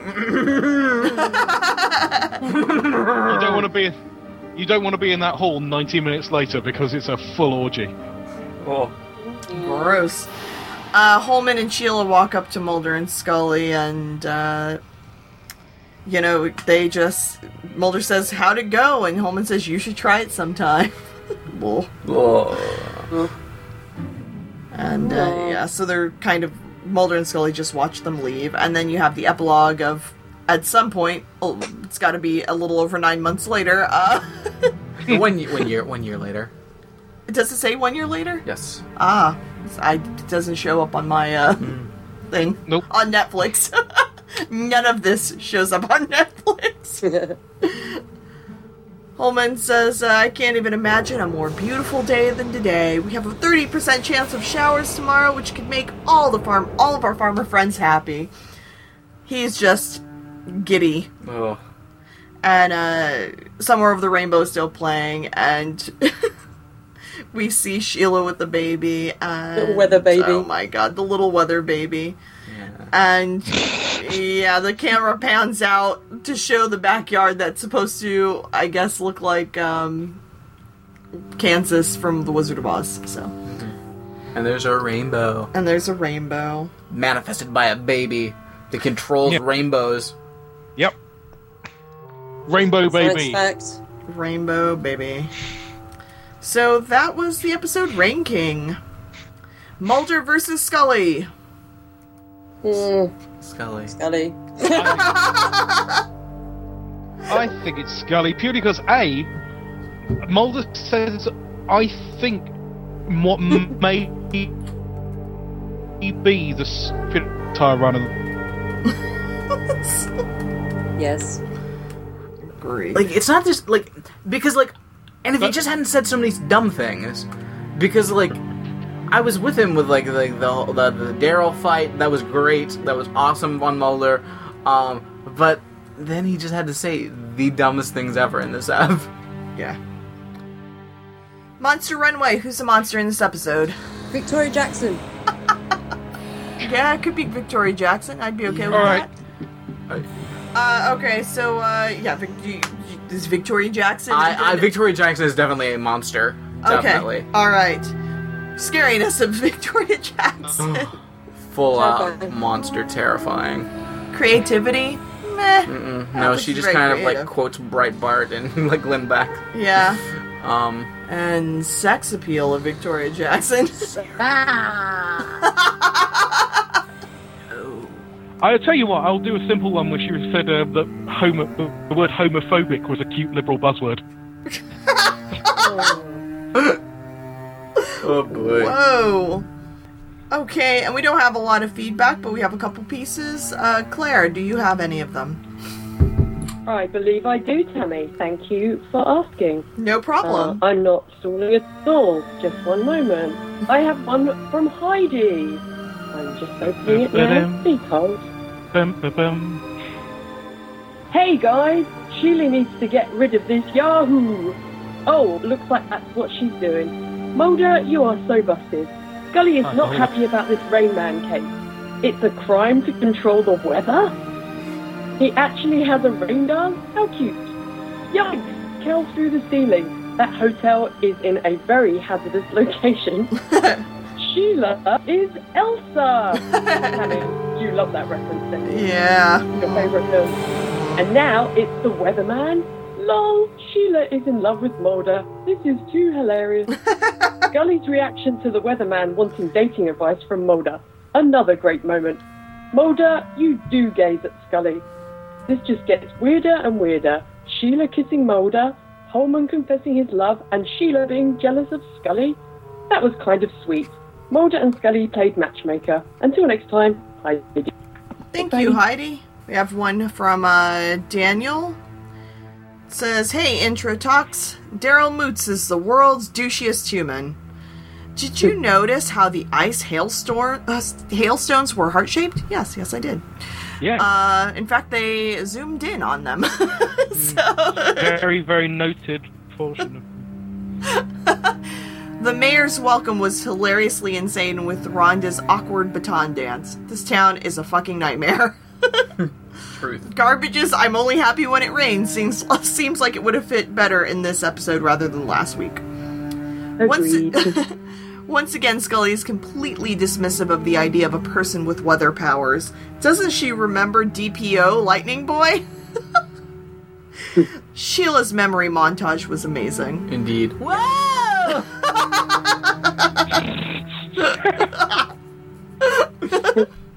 Yeah, Mulder doesn't get any dates, but at least he doesn't start talking about having weird daddy issues and wanting to be controlled like Scully did on our last one. Looking at you, never again.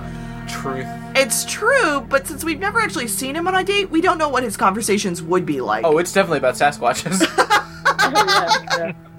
Will you dress up in this Sasquatch outfit? What do you feel about... No, anyway, I was cracking up when Sheila was kissing Mulder just as Holman and Scully walked in. That part was hysterical. Mulder is totally trying to pull a Marty McFly and getting exactly the same unintended results with inadvertently causing Sheila to fall for him. I love it. I was really hoping that Mulder and Scully were going to have to dance near Holman and Sheila to help keep his nerve and quietly coach him. Oh, that would have been kind of funny too. That's because I can imagine it. That's bring in the lone gunman. They have to get earpieces. Yeah, exactly. Why isn't Daryl in jail for trying to assault a federal agent the first time? Because it's Mulder. Do you really blame him? I mean, come on. Because then they have to let Kirsch know that they were there. Exactly. Ruin his camping trip. They have to interrupt his camping trip. Yeah. He's like, God damn it! I was just going to explore. Oh, I'm sorry, Jeff. It's all right, Donald. It's okay. I understand your job's important. I'll teach you to do fly fishing another time. Thanks, Donald. For X-Files listeners clawing at their ears, it was mentioned on the Facebook group that Kirsch's name is Alvin, but I have a feeling that from here on out, he's just going to be Donald on this podcast. Yeah. The same way that the smoking man is George. It's just one of those things you're going to have to get used to, I'm afraid. Yes, exactly. It's Alvin Donald, but he goes by Donald. Exactly. We don't know. We don't know. He's A.D. Kirsch. A.D. Kirsch. Alvin Donald Kirsch.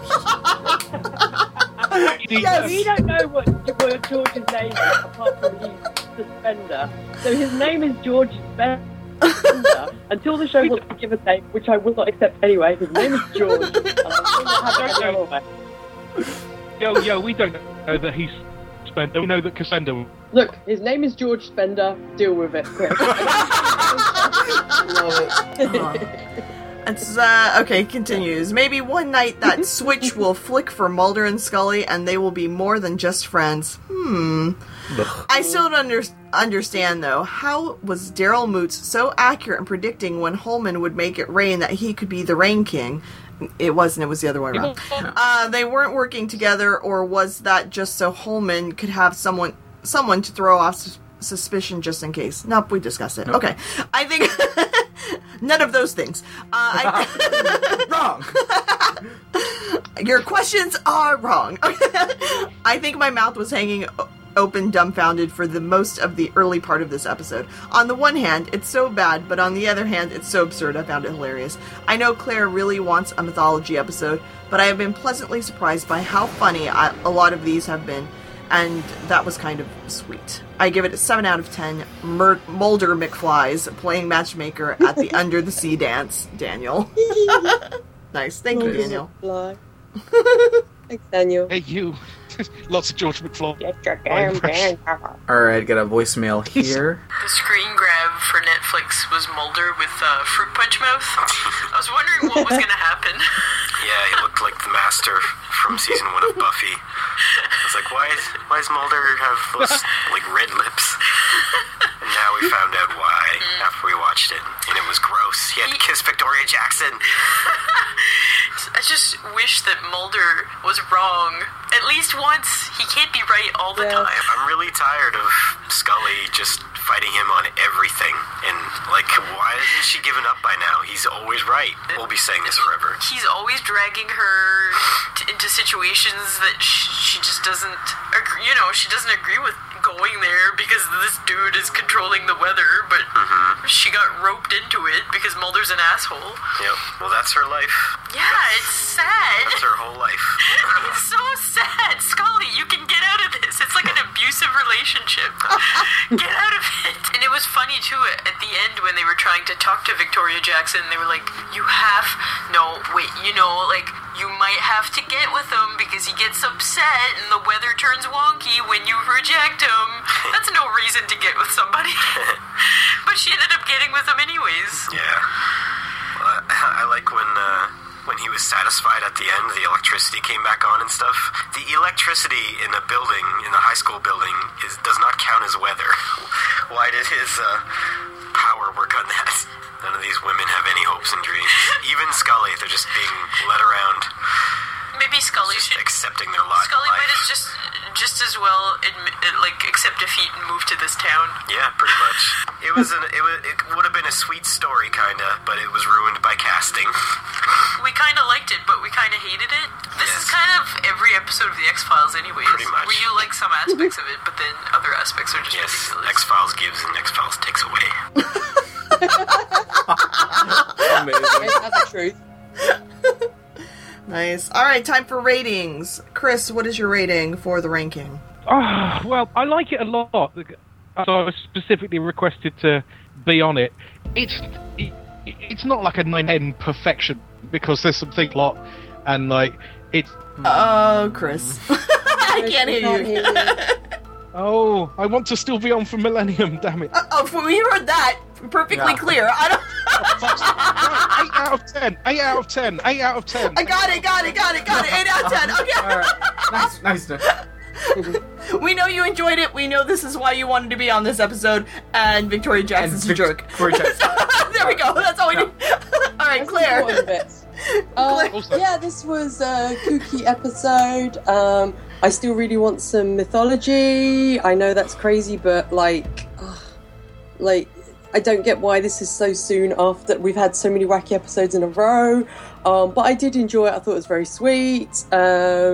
So I'm going to give it 8 out of 10 terrifying scarecrow mannequins haunting Claire's dreams. Brad? Claire, you're wrong. You don't want mythology because when it comes back, it's gonna be bad. But I want good mythology. I do too. Because with good mythology comes the hotness of Krychek and Skinner being badass and Spender and our friend Donald. Sure. I'm just worried because I feel like we're setting up for a fall. Because I feel like we've had so many wacky episodes. I'm afraid that when they come back with mythology, it's going to be a lot of mythology. And a lot of mythology episodes in a row are much more dangerous than a lot of fun episodes in a row. Overall, this episode was delightful. Victoria Jackson was, so ridiculous. Like, you can make fun of Victoria Jackson all day, until we find out she's actually crazy, and then we all need to stop. So, enjoy it to the last, guys. Let's all just pretend she's a jerk. It was a delightful episode. It was kooky and fun. Yeah, it was definitely creepy that they're forcing her to like hook up with this guy, but it's Victoria Jackson, so I can't feel too bad for her. Like all the stuff like going on with what was his name? Holman? Daryl? Daryl. I love all the Daryl stuff. I love Cindy forever. She's the best. I love her, like, stealing his leg. That's my favorite thing in the world. And I'm terrified by the idea of sinks overflowing with dirt water. So I'm gonna go 8.5 out of 10. Victoria Jackson's a crazy person. But hopefully not a crazy person. hopefully just a crazy person. Just a crazy person. Yeah, I love this episode. It was hilarious. I'm looking back at my scores for this season. They're ridiculously high. I don't know what's going on. It's really freaking me out. It's your new favorite show, Tammy. You love this show. Yeah, if this were the show from, like, I don't even know. This is insane. This is good stuff. The cow moo like floating up in the sky. Yeah, the people flying back. I mean, so many things that were just so ridiculous and hilarious. I didn't know what I was watching, and then we'll discuss Millennium in a second, but I watched it directly following, and I'm like, what the hell is going on this week? I love it all. So, I'm gonna give this, 8 out of 10 moo cows. So that gives us an 8.13. Oh my goodness. This show is hysterical when it wants to be. Yeah. So, let's talk about Millennium. Claire? Okay, so this week was ... 13 years later! As Halloween approaches, a killer stalks members of a production crew as they film a movie based upon Frank's cases. Frank and Emma investigate the murders and try to stop the killer before it's too late. But will they be able to stop the killer in time? Dun dun dun! So, kiss? An almost arbitrary use of kiss. With the director, Lou Carroll, I was like, isn't that Blokey out of Kiss? Yeah. Oh, it is. Okay. Yeah. Paul Stanley. Blokey! Yeah. I can't remember his name. Blokey. Paul Stanley heard. Yeah. Am I here? Yes, Paul Stanley. Yep, got it. Paul Stanley. I'm sorry. I'm just gonna start confirming the things we hear.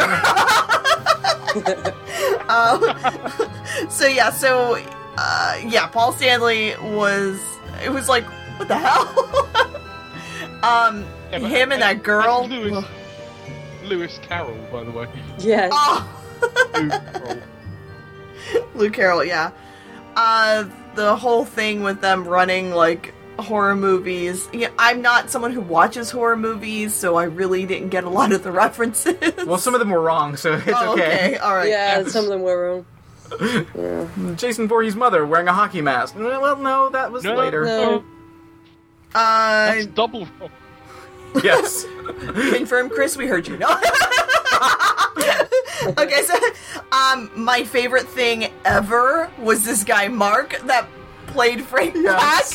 And had Frank Black voice. Think that his Frank Black voice sounded like Dean Winchester's voice? It was very Dean Winchester, but it was also very like. It was very Frank Black. It was very Frank Black. It was very Frank Black. It was amazing. I love he started with his costume in the movie, but then he switches to like a straight up Frank Black outfit. Yes. It's so good.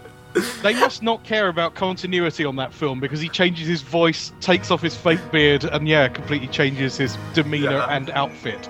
Oh yeah. Well, they also changed leading actors. Trainer, so. Yeah. That's true. Yeah, they did. Can I give you an interesting behind-the-scenes fact about the guy who plays Frank Black? Yes, please.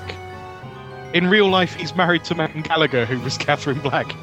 Whoa! Game changer. Whoop. Whoa! What the hell? Oh, I'm sorry. I'm like trying to recover from that fact. So that means when she goes home from like all the last 2 seasons, when she's gone home from work, talking about oh boy, Lance Henriksen said some weird things. He's doing that voice. You mean this one? Yes. Maybe like that. That's awesome. When they find the finger in the sandwiches, so gross, and everyone's spitting out their sandwiches except Frank. He just keeps chewing his sandwich. I really liked the fact that that when Frank goes into the crime scene, this is the difference between Frank and Mulder. Frank knows that it's fake blood, so puts his finger in it and tastes it because he knows it's fake blood. Because he's like, well, it's he shouldn't turn brown. He shouldn't have done that though. No, I was not okay with that. He shouldn't have done that. But he knew that it was fake blood. Oh yeah. Whereas Mulder won't know what something is and will stick his finger in it anyway. But that's you the literally difference. you literally can't trust anything you see Frank do this episode because it's. It's true. Yeah, exactly. Yeah. The gun is the big giveaway on that one. Yeah, definitely. Yeah. I was like freaking out about that one for a little while until that got cleared up. Well, and I love that you have the gun, and then Hall is saying you're carrying a gun now, and he even looks at it surprised. So so I was kind of like, what happened? So obviously I didn't get it till the end, but. I just love that they put that in there, that even, like, our Frank Black realizes he shouldn't have a gun, even though he's in the imagination dream world of this guy. Yeah. I also love that he keeps saying the line, I've gone crazy 3 times before. Yes. That was so good. I will bring you to justice, even if it drives me insane for the third time in my life. I love it. My favourite line, randomly, because it really made me laugh, was, where is it? Ruby baby, time to get naked and die. Also, because it's Ruby. Frank watching horror films with Hollis and dissecting everybody and profiling everyone good. was great. Oh, that's all? Whatever. And she's like, that's supposed to be scary. I have to forgive any of the inaccuracies in the plot of the horror movies as well, considering the inaccuracies it's the only way I could justify it. As a viewer, the only one that gets right based on one viewing is Kruger. Yeah.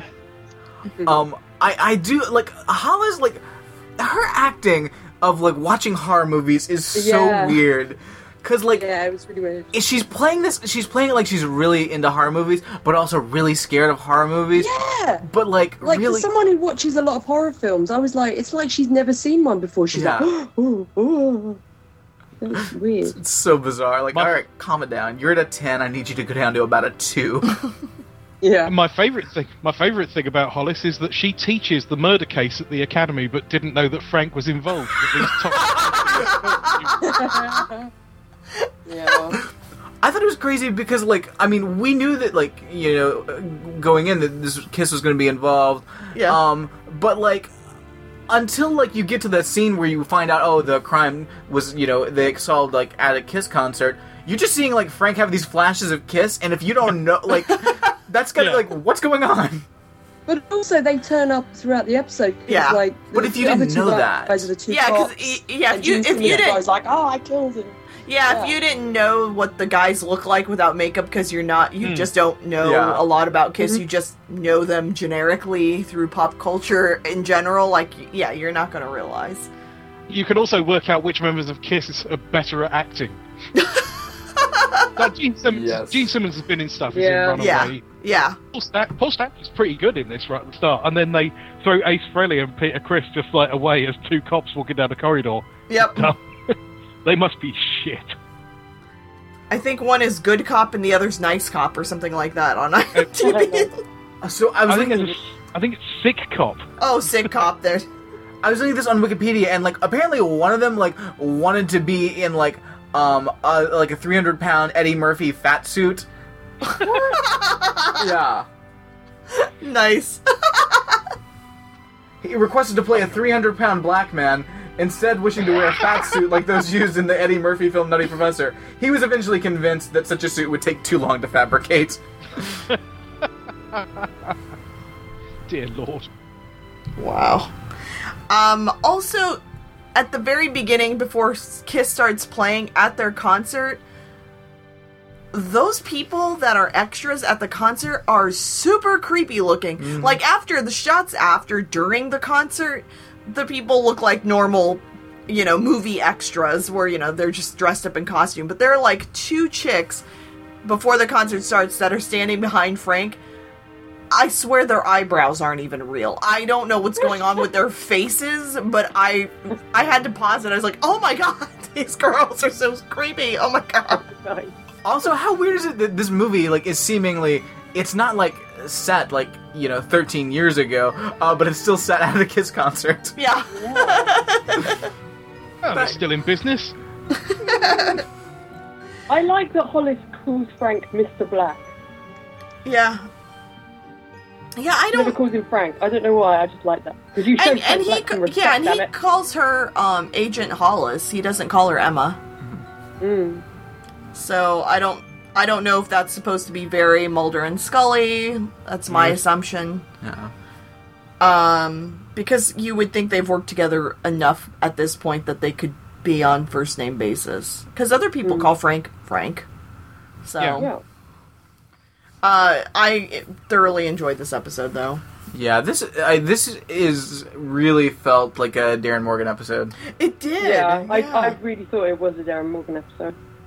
As you may have guessed, my internet's playing up a bit, so I was going to double check, but I think this is from the writer of The Mikado last year, the serial killer one. So that guy's got some range.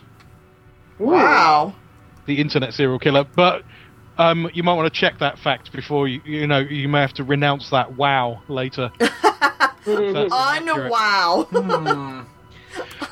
First I encountered with this when I started season 3 of Millennium, and I heard it was meant to be a bit disappointing. I was reading ahead in one of my episode guide things, and like all of the first few episodes were getting like 1.5 stars, half a star, and this episode got such a savage write-up that I was really not looking forward to it at all.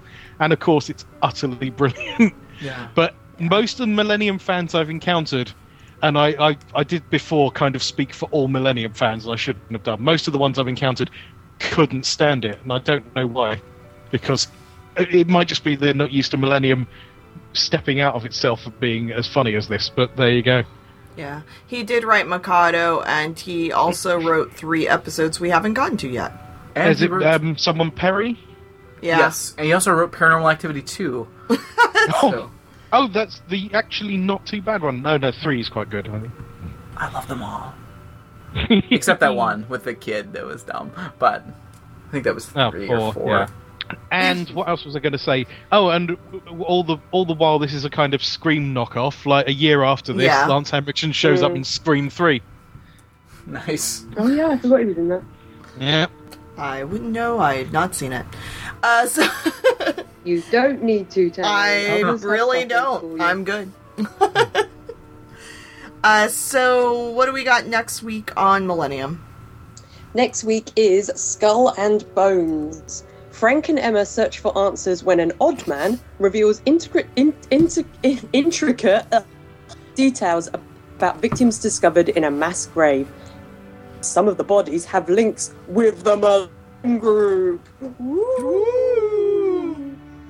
Good stuff. The promotional tagline says 42 skulls, one terrifying mystery. The only man who knows the truth may be the next victim.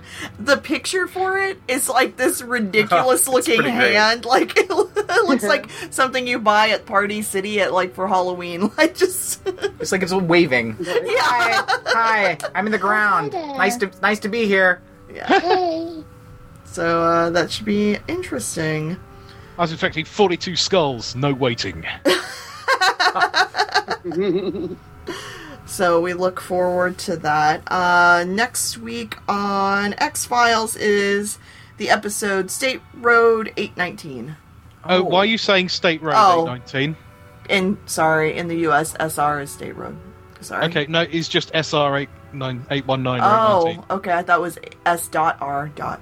819. But okay. Oh, it is, but it may not mean that in this context. If you see what I mean. Scully Reigns 819. It's a graffiti tag. It's like Austin 316. Scully 819 means she just whooped your ass. Scully rules 819. So what do you guys think? Yeah, SR 819 more is times than Mulder does. Yeah, Scully. That's right. True. I agree. Scully does rule for Mulder that many times. It's a fact. prophecy about how many times she's going to win episodes. Yes. Considering there's only 202 episodes, that's a hell of a winning streak. Only 202 episodes yet. They're making more. Oh, that's a good point. Forever. That'll be 208 by the time they're done. Yeah, remember, we're going to get the Teleco episode, we're going to get the new Bob the Caretaker episode. Of course. And get all these episodes. And yeah, I don't know what's going to happen in the new X-Files. We'll find out, I'm sure. So, alright, so Chris, where can we find you on the internet? I believe I didn't pimp myself at all last time. The main going concern at the moment is Joe and Chris Do a Thing, a podcast I do with Joe, where we do things. That's jcdothing@blogspot.com. And the very slow to release The Last Word with Chris and Illyrio, a press gang about Stephen Moffat's... a podcast about Stephen Moffat's press gang, not a press gang about Stephen Moffat's podcast. That's lastwordpodcast.com. 2 episodes in the can, still not released because I'm very crap. Sorry. And I also do Doctor Who, the 11th Hour podcast, but it's not on the air at the moment, so there's kind of no point. But ehpodcast.com if you're up for an archive troll. Nice. And that's Please it. do an episode on why the hell is Clara going to be in the next season. Oh, we've covered that, and we have no fucking clue. Yeah, me neither. Because her story's finished more than one. But remember that Amy and Rory's story finished at least 3 times. At They least. still hung around. Exactly. Companions don't need stories, man. They don't need a plot like that. They just hang around until the actor wants to go. Done. Easy. Yeah, that would be the preference. Alright, so anything more on these 2 lovely episodes of craziness this week? Oh, I Fantastic. have something unrelated, which is that for the 10th, Daredevil hits Netflix. Yay! Yay! And we will be covering it on the Defenders podcast. And I'm so excited. I get to watch 13 hours of Daredevil in a row. Yay! And my mate Doc V, aka Gideon Vendetta, gets that as a birthday present, because that's his birthday. Awesome. Nice. So I just wanted to say that because I'm very, very excited about it. Very exciting. Anything else? I failed to mention how great, like, the guy who plays the has-been British actor is in Millennium, the kind of Donald Pleasance alike. Yes. He's Yeah. brilliant. Yeah, he's cool. All I'm right. done. Okay, awesome. Well I've then, had we are out of here. See you, bye. Woo! All of our episodes are available to download or stream at our website, introtox.com, or via iTunes and Downcast. You can email us at mail@introtox.com. Please put the episode title in the subject line and keep voice messages under 2 minutes or else. Join our spoiler-free Facebook group at facebook.com/groups/intro-to-X. You can find me on Twitter at Tammy Yip or at yippodcast.com, I'llWatchThatMovie.com, and dvmpe.com. Search for Walking Dead Podcast. I'm on Twitter at BRADCUPPLES and on the Ramjack Podcast. You can find me on Twitter at MayaFire and on Etsy.com at MayaFirePrints.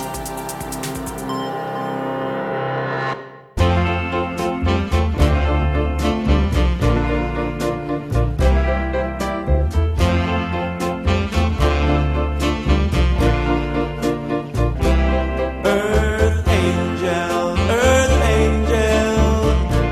will you be mine? My darling dear, love you all the time. I'm just a fool in love with you. Earth angel, the one I adore. Love you forever and ever.